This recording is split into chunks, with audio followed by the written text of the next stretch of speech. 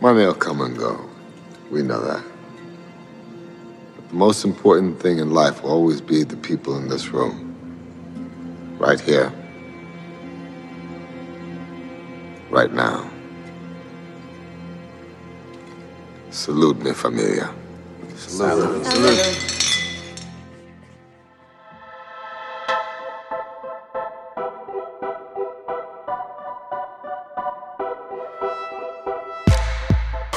Salute mi familia. My name is Osman Faruqi, and just like Dominic Toretto, I live my life a quarter mile at a time.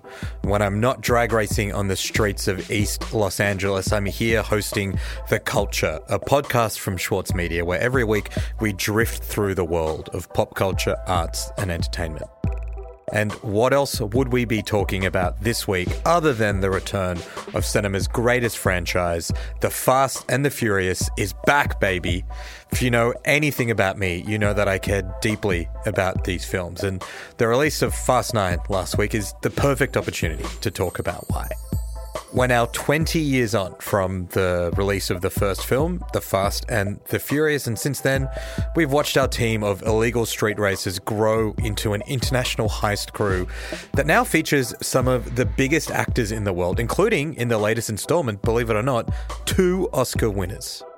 The films have come a long way since we started back in 2001 with Paul Walker playing a police officer trying to infiltrate a street gang led by Dominic Toretto, played by Vin Diesel. Since then, we've added more and more iconic cast members, really, including The Rock, Charlize Theron, and Dame Helen Mirren.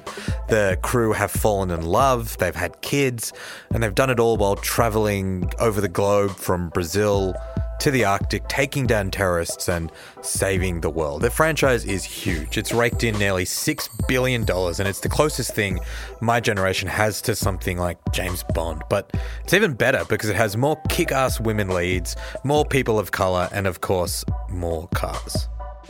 Joining me on this episode of The Culture to help break down what makes The Fast and the Furious so much better than a movie about cars going into space has any right to be is my good friend, culture writer Sinead Stubbins, the author of the new book, In My Defense, I Have No Defense. Sinead, thanks for coming on the show. Thanks, Oz. Do you live your life a quarter mile at a time? Only when I'm drinking Coronas. I'm so excited to talk to you about this because you and I have been friends for like 7-ish years now. I feel like one of the things that we bonded over first was our mutual love for the Fast and the Furious franchise. But this is the first time we've actually gotten to see one of the movies together. And we actually got to see F9. F9, I thought it was called Fast 9, but apparently it's called Fast and Furious 9 or F9. These movies are so important that the titles don't even matter.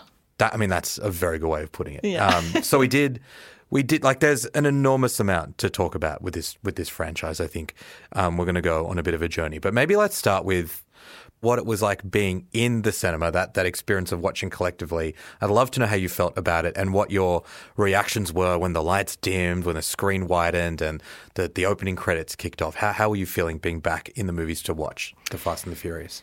Well, I think you know the answer because as soon as the lights went down, I said, I'm so nervous I want to die.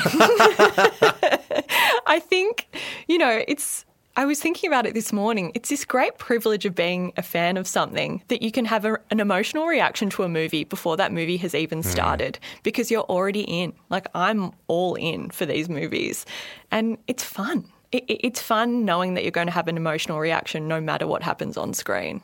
We're going to talk more about like the ins and outs of the 9th movie, but just in terms of like your top line reactions to it, there was a lot of expectation, a lot of build up. How did you feel? Were you satisfied? Were you happy? Did it leave you wanting more? Were you maybe unsatisfied? I was satisfied. I have to admit though, and I hope this doesn't cause a schism between you and I. That remains to be seen. Well, and this will be the end of our friendship maybe. I don't know. We've had a good run up until now. We've had a good run. I mean, this podcast ends up killing our friendship. At least maybe we got some good content out of it. It's kind of iconic. Yeah. I think the Fast and the Furious movies where Vin Diesel has to carry the emotional weight of the film are kind of the weaker movies. Definitely the plot of this movie is, and this is no spoilers, We should say we're going to describe some things that happen in the movie. Yes. But it's a spoiler-free Spoiler-free, strictly spoiler-free. The plot of this film is that the big baddie is Vin Diesel's brother, who's played by John Cena. Who is he? Jacob is Dom's brother. Been a long time, Dom. Little brother. You always say never turn your back on family, but you turned your back on me. An amazing premise. Well, you say those words, and it's like the fact that that's a real thing that's happening is quite extraordinary. It's big wish fulfillment, as all of these films are. So a lot of this film is Vin Diesel grappling with having to fight his brother in different scenarios all around the world. And while I love that as a premise, this is a film in which The Rock, who has been in, I think, 4 of these films now, The Rock is not in this film. And I really missed his presence. I missed his comic presence and his ability to move the story along. I feel like when these films focus on long emotional scenes of Vin Diesel talking about his father, that's the weakest moments of the franchise for me. But this film also marked the return of one of my favourite characters in the franchise. So... Look, I don't know if we're going to have a fight, but it's so interesting, particularly when you said the scenes where Vin Diesel's having long discussions about his father. I like maybe 90% of the reason I like this franchise. Yeah, interesting. But I totally hear you on the lack of the Rock's absence was certainly felt, I think. And I think a good friend of mine and friend of the pod, Alexei Toliopoulos, who's a film critic, described this movie as the Godfather 2 of the franchise. Oh, yeah. And I think that is a really good way of describing it because totally agree. We've been following Vin's character for 20 years now, and we know a lot about what he's been up to for that 20 years. But we don't know about what happened before. And so I thought that was so interesting to like help land the stakes emotionally of like, why do we care about this character's motivations? Why do we care about John Cena, who, despite this franchise talking about family and loyalty for so long, emerges out of nowhere in the 9th movie as the brother of one of the main characters in the franchise. It's pretty extraordinary. And it's pretty ballsy that a franchise is able to do that in its 9th installment. And it's obviously a little bit absurd, but it's like, that kind of makes sense, you know? I mean, it doesn't make sense, but I don't think we go to these movies being like, wow, this is going to make a lot of sense. It's the sense that I like about these movies. In terms of the weird rules of the Fast and Furious universe, It does make sense. We're going to take a quick break and we'll be back right after this.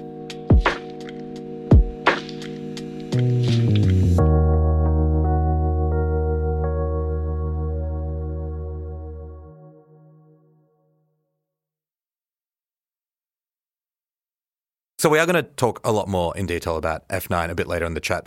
But before we go into the details of it, I think it's worth taking a step back and just exploring the franchise a bit more generally. It's enormous. The movies have grossed $5.8 billion over the past 20 years. Obviously, that means millions and millions of people around the world have watched it. But I still find so many people in my life who have never seen a Fast and the Furious movie. And in fact, people that are really quizzical about the fact that I'm really into them. They seem shocked that what they think of as a like high octane, masculine action car franchise is so popular. And I think that sets up this really interesting kind of dichotomy where there is this huge fan base, people like you and I who love this film, and then there are so many people in our lives that think we're crazy for it. Is that a similar experience to what you have? Yeah, it definitely is. And it's funny because even when we were in the screening last night, I got a message from a mutual friend of ours and also a friend of the pod, Shad D'Souza. Shad D'Souza. Yes, who said, I'm in the new Fast and the Furious. Can you please sum up the last 8 movies for me? You're the only one I know who's seen them all. And I was like, I mean, how do you... Anyway, props to Shad for going on the opening night despite having seen none of the movies. I was like, props to you. This is how you become a fastie, that kind of energy. But the thing is, I was actually a late adopter of the franchise. Yeah, tell me about that. Tell me about how you came to the franchise. Well, it's kind of weird because the first film that came out was in 2001. What the hell is that all about? A business deal that went sour. Plus, I made the mistake of sleeping with his sister. But it took a while for me to catch on, and I only really did because I'm an action movie lover, and suddenly it felt like there was so much conversation around these movies that I felt like I was missing out. And this was around the time of, I think, Fast Five or the sixth installment. So I just did this crash course of watching them all in a row, every movie that was out, and fell in love. Like, I was hooked. There was nothing about it that I didn't love. But it wasn't just that I found the actual viewing experience so funny and so exciting. It was that it's actually a fascinating case study for a franchise. Like, it's an accidentally successful franchise. This shouldn't work. They're not based on a series of books like Tom Clancy's Jack Ryan series or James Bond. They don't have any roots in a comic book universe like the Marvel movies. They didn't start out with like an Ocean's 11 cast of A-list Hollywood actors. They were kind of like, no offence, but like B-list, C-list actors. Yeah. They were unknown. I mean, Paul Walker was probably the most famous one, and he'd only really been in teen movies up until that point. It shouldn't have worked. These shouldn't be popular films, and yet somehow they are. They've created their own mythology and have taken on so many risks that they kind of make like the Marvel franchise seem really safe and boring. So I want to talk more about why they work, because I totally agree with you. Like, my first experience was seeing Too Fast, Too Furious, the second installment in the franchise. And I saw that because my family's from Pakistan. We used to go back and visit for holidays, and we'd get like, you know, pirated DVDs for like $2, right? And I saw Too Fast, Too Furious, and I'm like, this looks like a fun movie. There's cars and numbers on a DVD box, so let's do it. Keep your eyes on the road, cowboy. He did the stare and drive on you, didn't he? He got that from me. Paul Walker, Tyrese Gibson. And it's sort of a strange one to get into because it's a little bit disconnected from the rest of the franchise. It's really, at that stage, the only character from the first movie who was in this movie was Paul Walker. Yeah. But it introduces Tyrese Gibson. It introduces Ludacris. Who has an afro back then? Yeah. Absolutely. And it kind of, there's that weird moment, right? Because the first movie has a Ludacris song in it. Area Codes, I think, plays at one point. And so you're like, okay, in the Fast and the Furious universe, Ludacris is a real musician. He's a rapper. And then you get to the second film and Ludacris is playing someone. So are people wandering around being like, that guy looks a lot like Ludacris? Anyway, digression. Something that keeps me up at night. But you know that Ludacris's role was actually meant to be Ja Rule. I did not know that. Ja Rule was meant to have Ludacris's job, and thank God that didn't work out, because Ja Rule just wouldn't have had the comic timing that Ludacris has. Ludacris is an MVP of this series. Absolutely, yeah. See, man, when a woman starts shooting at you, that's a clear sign to back the fuck off. That could have been my forehead, man. Nah, that's not as big as your forehead. So that's interesting. So canonically, maybe Ludacris was just supposed to be the rapper in the Fast and the Furious universe, like he's in the real universe, and then they couldn't get Ja Rule. Everything happens for a reason, man. Wow. Okay. I knew that we were going to go down some rabbit holes. I'm so glad that we went down that one. So I watched the second movie and thought it was so fun and weird and wacky, and just watch it again. And when you're a kid, you just like have nothing to do on your weekends except watch DVDs. So that's what I did. And then I think Tokyo Drift, the third one, comes out. And that's again removed from the series. Like, there's even fewer. In fact, I think there's no characters from the first two movies in that movie. And at the time, I think it got a lot of flack for being a bit weird and being a movie set in Japan. But the main character was this 35-year-old man playing a teenager who was a white dude from America. But it was also really fun, and I think like self-aware. For me, the movies really kind of hit their gear around the fifth. When The Rock came in. Yeah, that escalated things. Yeah, and I want to try and, because it's sort of hard to take a step back, because I think when the first four, like the franchise is now so big, it sort of feels like that it was always going to be big. But that was not the case. Like, the first movie was successful. It spawned a couple of sequels. But you would not have said that even by the third or the fourth movie that we're going to have 9. We're going to have a spin-off. We're going to have 2 more in development. We're going to make nearly $6 billion. So when you said that they shouldn't work, but they do, why do you think that is? And how did that all sort of come together around the fifth movie? Well, I think it's really important to remember that these films started as a Point Break ripoff about drag racers in LA stealing DVD players. That's how this started. They escalated to a point where now the films have these drag racers become international agents of espionage. They are fighting with international crime syndicates and global crime families. They're saving the world. They're stopping nuclear war. How does that happen? And the reason that happens is Fast Five, which, as you said, it's the first movie that has The Rock in it. All right, listen up. The men we're after are professional runners. They like speed and guaranteed to go down the hardest possible way, so make sure you got your underwear on. We find them, we take them as a team, and we bring them back. And above all else, we don't ever let them get in the cars. I think that's important to note because as soon as The Rock came into these movies, an A-list actor, no matter what you think about The Rock's acting ability, he brings billions in terms of... Why would you not think anything other than positive things about The Rock? Well, obviously you and I love The Rock, but not everyone is correct like we are. True. A lot of wrong people out there. There really are.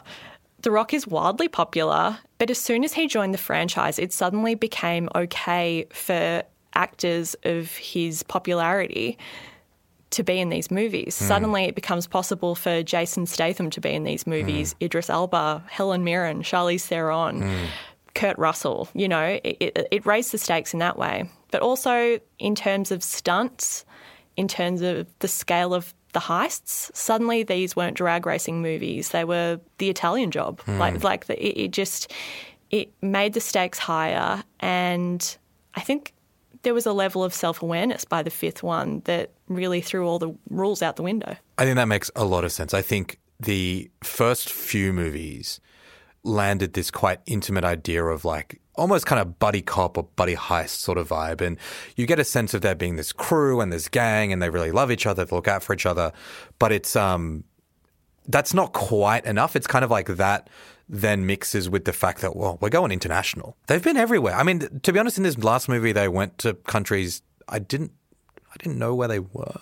Oh, yeah. Definitely there was some words on the screen last night where I was like, I'm too embarrassed that I don't know. They sort of just zoomed up on like Central America generally. And then there's one bit where their base is and it just says Caspian Sea. Yeah. I'm pretty sure like 6 countries border the Caspian Sea. What does that actually mean? But it's actually like the filming locations are one of the reasons I love it. Like Fast 8 was the first American movie to film in Cuba. Wow. Like that's phenomenal. That is phenomenal. Another thing that this franchise has done. It's bringing the world is together, break man. The boycott of Cuba. You know, we're going to Brazil. We're going to the Dominican Republic.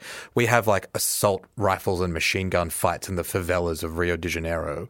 And there's like really big bad. The stakes are now not, oh no, I stole a DVD player off a truck and the police are going to come after me. It's like my entire... Like there's, I don't remember which movie it is where Dominic Toretto, Vin Diesel's character's house gets blown up. Oh, that's F7. That's F7. Yeah. Shit gets real in these movies. Yeah. And yeah, I think what they do is they kind of bring together a lot of what people love about cinema. They bring together great action set pieces. They bring together wide casts with a lot of famous people in them. They bring together international, you know, settings and locales. They bring together great soundtracks. But I feel like what they've got, I mean, this is a big part of the series, and it's almost cliche at this stage to talk about the themes of like family and loyalty. People laugh at me when I say that, when I try and convince people, you've got to watch these movies because they're about family. I got family. Family. Family. Family. Family. Family. Family. Your family. They're about relationships. They're about looking out for one another in a world where you can't trust the police, you can't trust international crime syndicates, you can't trust the people that you maybe thought you could. But that's a big part of it, right? I think it's an enormous part of it. And I think we're talking about Fast 5 escalating it. I think the 2 turning points in the franchise are Fast 5 and Fast 7 or Furious 7, whatever the actual title is. And I think the importance of family and community and that code is kind of best exemplified by how the franchise reacted when Paul Walker passed away. He passed away halfway through the filming of the 7th installment, and there were serious talks about shutting the whole franchise down because these actors are actually friends in real life. Like Vin Diesel and Paul Walker actually had a really close relationship. And the way they reacted to that is that they decided to keep the filming going. They used all of the footage they already had of Paul Walker, and the footage they still needed to film, they got his brothers involved and even employed the skill set of Weta, Peter Jackson's special effects company in New Zealand, who sort of digitally altered Paul Walker's brothers' faces to look like him, which sounds really creepy, and it is creepy until you see the film, and it's incredibly touching. This is a spoiler, but I suppose everyone would know for this. For Fast 7? Yeah. I think we can, if you don't want to if you want to watch all the movies first, then, tap out for the next couple of minutes of these conversations. Yes, exactly. I think there was a lot of hesitation with fans before that movie came out about how they would treat Paul Walker's death and whether it would be a bit macabre to even talk about it in the film. And the way they did it is that they decided that his character Brian just wouldn't be involved in future heists anymore. And the end of the film is this really touching montage of every film that he's been a part of in the franchise and is kind of the actors in the films saying goodbye to him. Soundtracked by the incredible Wiz Khalifa, Charlie Puth, which I can't even hearing you describe that scene is making me quite emotional. It's been a long day without you, my friend, and I'll tell you all about it when I see you again. We've come along. It will sound silly to people who haven't seen the films, but I think that's kind of a reflection of the franchise's values. It is about these communities of oddballs coming together and having each other's backs. And I don't know, I find that all very moving. When I see you again.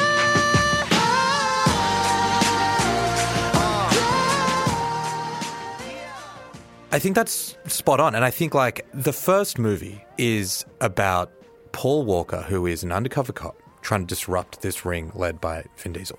He falls in love with Vin's sister and he ultimately ends up betraying the police, essentially, to free them, right? And as the franchise goes on, for a long time, the main antagonists are the police or international security agencies, the DEA, the FBI, or whatever. So you have a group of outlaws taking on the police, which obviously means that they've got no one to turn to but themselves. And that develops their reliance on each other. It also forces them to realize that their friendships and their relationships are the most important thing in the world, in the universe of the movie. And I think they lean into that quite a lot. There are so many scenes throughout so many of the movies where Vin Diesel is giving a monologue about fatherhood. My father used to have a barbecue every Sunday after church for anybody in the neighborhood. If you didn't go to church, you didn't get any barbecue. I remember everything about my father. Everything. Vin Diesel is, gets the Coronas out, salute me familia. There's nothing more important than family. A lot of the movies end with a barbecue at Dom's house. Almost in LA. all of them do. Almost all of them. Yeah. And he always wears the same blue shirt and white pants. It's He's got a look. His Sunday barbecue look. And they do grace. And it's it's so strange when you think about how intense these movies are, how action-packed they are, that there are so many scenes where they're just sitting around eating food at a barbecue, talking about family and drinking beer. But it's perfect. It's not odd. And in fact, it is what makes the series so compelling. And the family itself, I think we talk a lot about movies and diversity in casting now. And I think the Fast and the Furious franchise made it seem so effortless to have casts that reflect the reality of the world for the past 20 years. Yeah. And you look at a movie like this one in particular, and you're there's 2 white guys in this whole movie out of maybe 9 or 10 main characters. Yeah. It's quite extraordinary. The token white guys. Yeah. Yeah. And they're almost they are the token white guys. Paul Walker was the token white guy in this franchise. Yeah, absolutely. Yeah. And when I'm just rattling off the cast. So Michelle Rodriguez, Tyrese Gibson, Ludacris, Dwayne Johnson, The Rock, Little Bow Wow. That's a big group of people who are not white to put into a huge high-budget action movie. And it just makes all these other discussions about, can there be a black James Bond? What's going to happen with Star Wars? It's just, just don't overthink it. You can just find these people and put them in your movie. Totally agree. And the thing is, it was perceived as so risky to have so many non-white people starring in an action movie, which has proven to be totally ridiculous because, as you said, they've made billions and billions of dollars. But frankly, they make every other ensemble film look silly. When you think about these films in comparison to James Bond or the Ocean's movies or the Marvel movies, they look ridiculous compared to these absolutely. films. Yeah. And in terms of who's behind the scenes as well, the new James Bond is directed by Cary Fukunaga, and the Marvel has hired Chloe Zhao to make their latest movie. And it's like they want props for hiring, Asian American actors to make movies. Most of the Fast and Furious movies have been directed by Justin Lin. Yeah. One of them has been directed by James Wan, who's an Australian director. It's just like, whoever Universal was basically like saying, just do this, I don't really care. Like, that is such a significant decision because they've just proven how, like I said, effortless it is. I don't believe that anyone involved in the production of these movies sat down and thought, how do we make this movie diverse? I just don't think that was a thought process. Well, it's not. It doesn't seem obvious. It doesn't seem obvious. And I think also just the fact that they were locking in this cast like 15 years ago, way before these kinds of, Oscars So White and these more mainstream conversations about diversity in film, in big budget Hollywood film in particular, was happening. So I doubt that was part of it. And in a way, that's what makes it so good. Totally. And it goes without saying that these films, even though they are ridiculous and bombastic and involve, cars driving out of skyscrapers into another 2 skyscrapers, like they are considered in a lot of small ways. Like I've read interviews with Justin Lin about filming Tokyo Drift, and when he came on board, the script for Tokyo Drift was offensive in a lot of ways, and kind of, I think he described it as there were a lot of scenes where geisha girls were dancing around Buddhist statues, that kind of thing. Wow. And so he influenced that a lot, obviously. And even small things like, I think it's the 8th movie where it's a very comic scene in which The Rock is coaching his daughter's soccer team, junior soccer team, and before they start playing, they do the haka. The Rock is a Samoan man, and that's actually a big part of the spin-off Hobbs and Shaw. And that scene actually was overseen by 2 Maori elders. And the kids that were doing the haka were taught about the importance of the haka and what every move meant. And it's kind of, it's less than 2 minutes, this scene, but it was so important to the people making these films that they got that right. And so it's just so strange that a film of such large scale, of such like mainstream quality, is still so careful about small moments like that. It's not just racial diversity, but the idea of a action franchise for the past 20 years. Because you have these similar debates. Like I keep going back to something like James Bond or Star Wars, just because there are other huge franchises where there are so many people seem so anxious and stressed about debating, like, could James Bond be a woman? Could they be a woman of color? Oh, I don't know. How would we do this? It's so hard to figure out. And this movie is just like, no, we've got a bunch of amazing women beating the crap out of each other and being heroes, and having, Charlize Theron comes in as a baddie and she's kind of cool and complicated. Dame Helen Mirren is drifting in this most recent movie. Like that, like what else do you want from a movie? Come on. Totally. And I think these movies are a case study for like, if you put different people of different genders and different ethnicities in the movie, it automatically makes that movie more interesting. Let's take another break, and when we come back, we'll dig into F9 and how it takes this franchise to a whole nother level.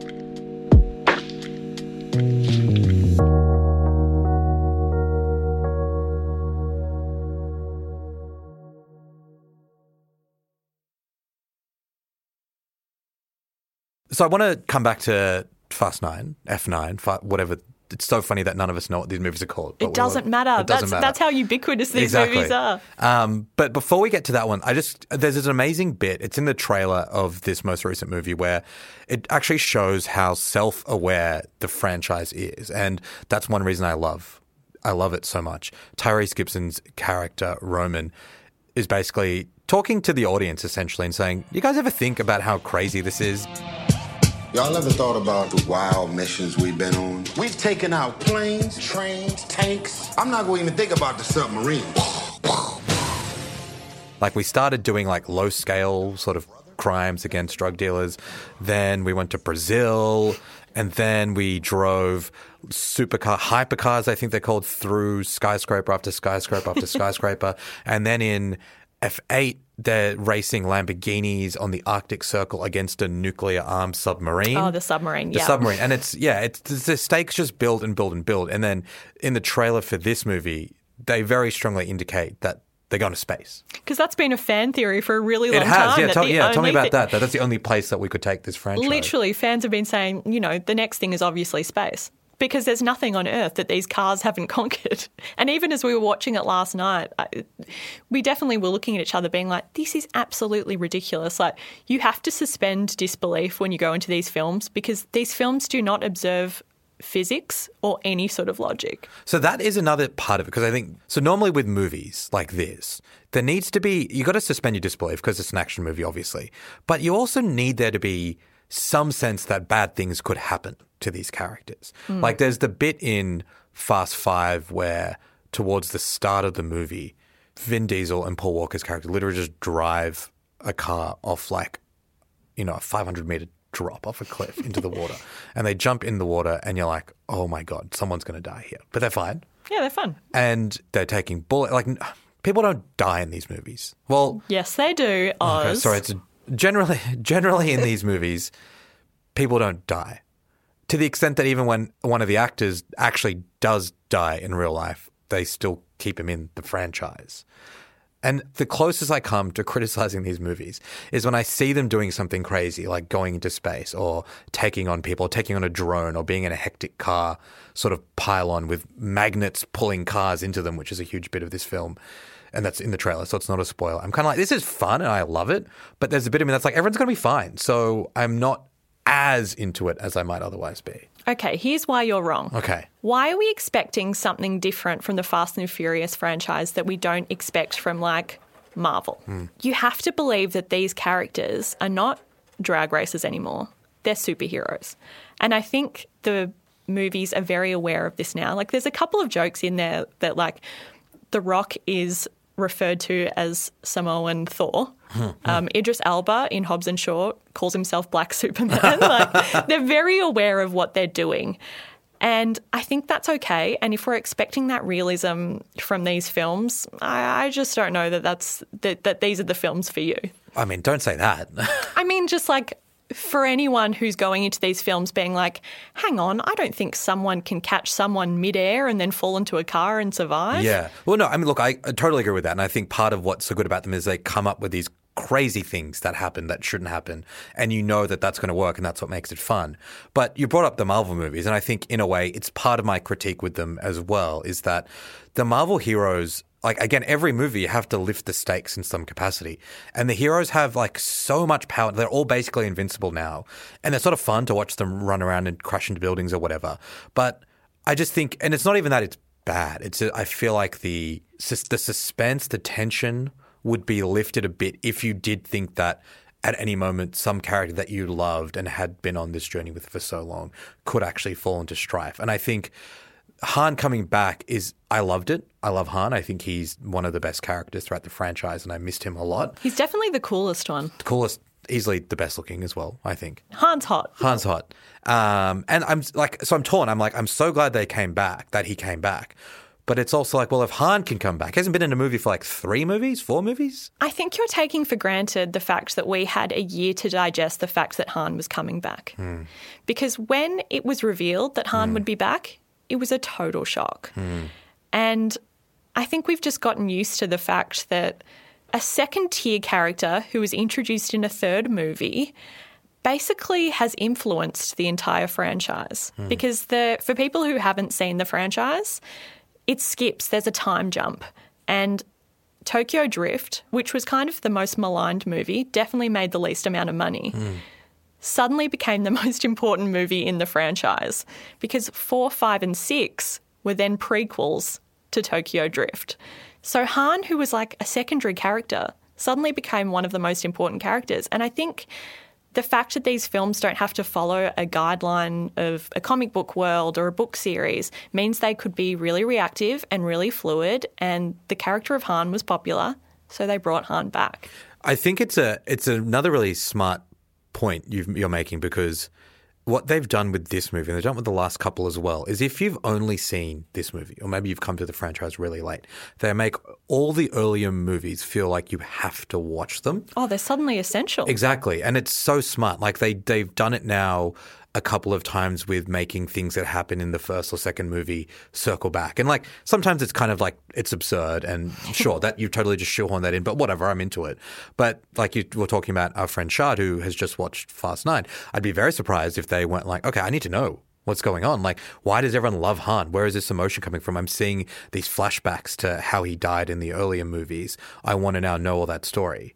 It's very smart filmmaking. Incredibly smart, and especially the way they tied in Jason Statham, who didn't appear till the 7th movie.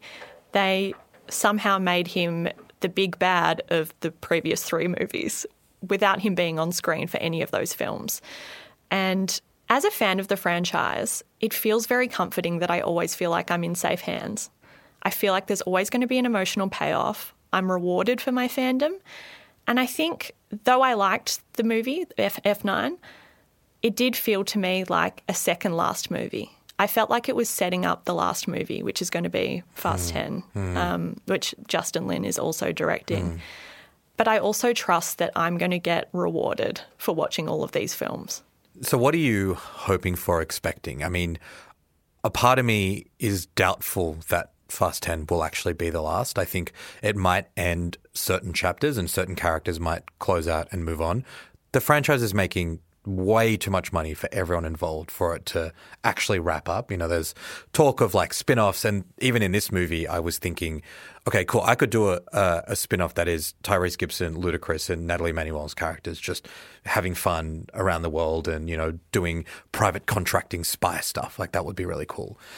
When you're thinking about the future of this franchise and the fact that we've now taken it literally into space, we've brought back characters from the dead, we've saved the world. Like, literally, this one is we've saved the world from destruction. And it's not even the first time they've saved the world. It's not even the first time, yeah. So, yeah, what do you think's left and what would you like to see?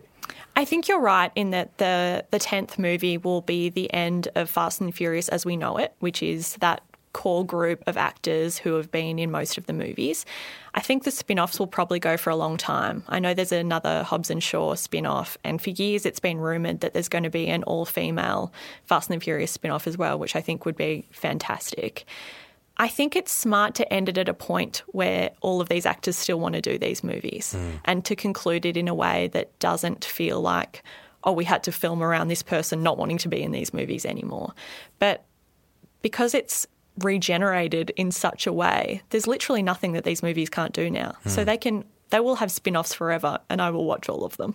I feel like these are the kinds of movies that, and it's probably, you know, people of our parents' generation who watched Bond movies in the 60s and 70s, maybe there wasn't a sense then that like 40 years down, these are still going to be the biggest movies around. I feel like that is absolutely the case with these movies. Like I will watch this if I have kids, I'll watch this with my kids. Yeah. I'll probably watch it with my grandkids. This is something that is not going away anytime soon. No, and the only thing that they need to have in common is that there's some form of a car in all of them. And maybe that car is a spaceship. That's okay. Sinead, thank you so much for chopping it up with me all about Fast and the Furious on The Culture. Should we say grace as we wrap up? I'll say it first. I've never done grace in my life. Neither have I.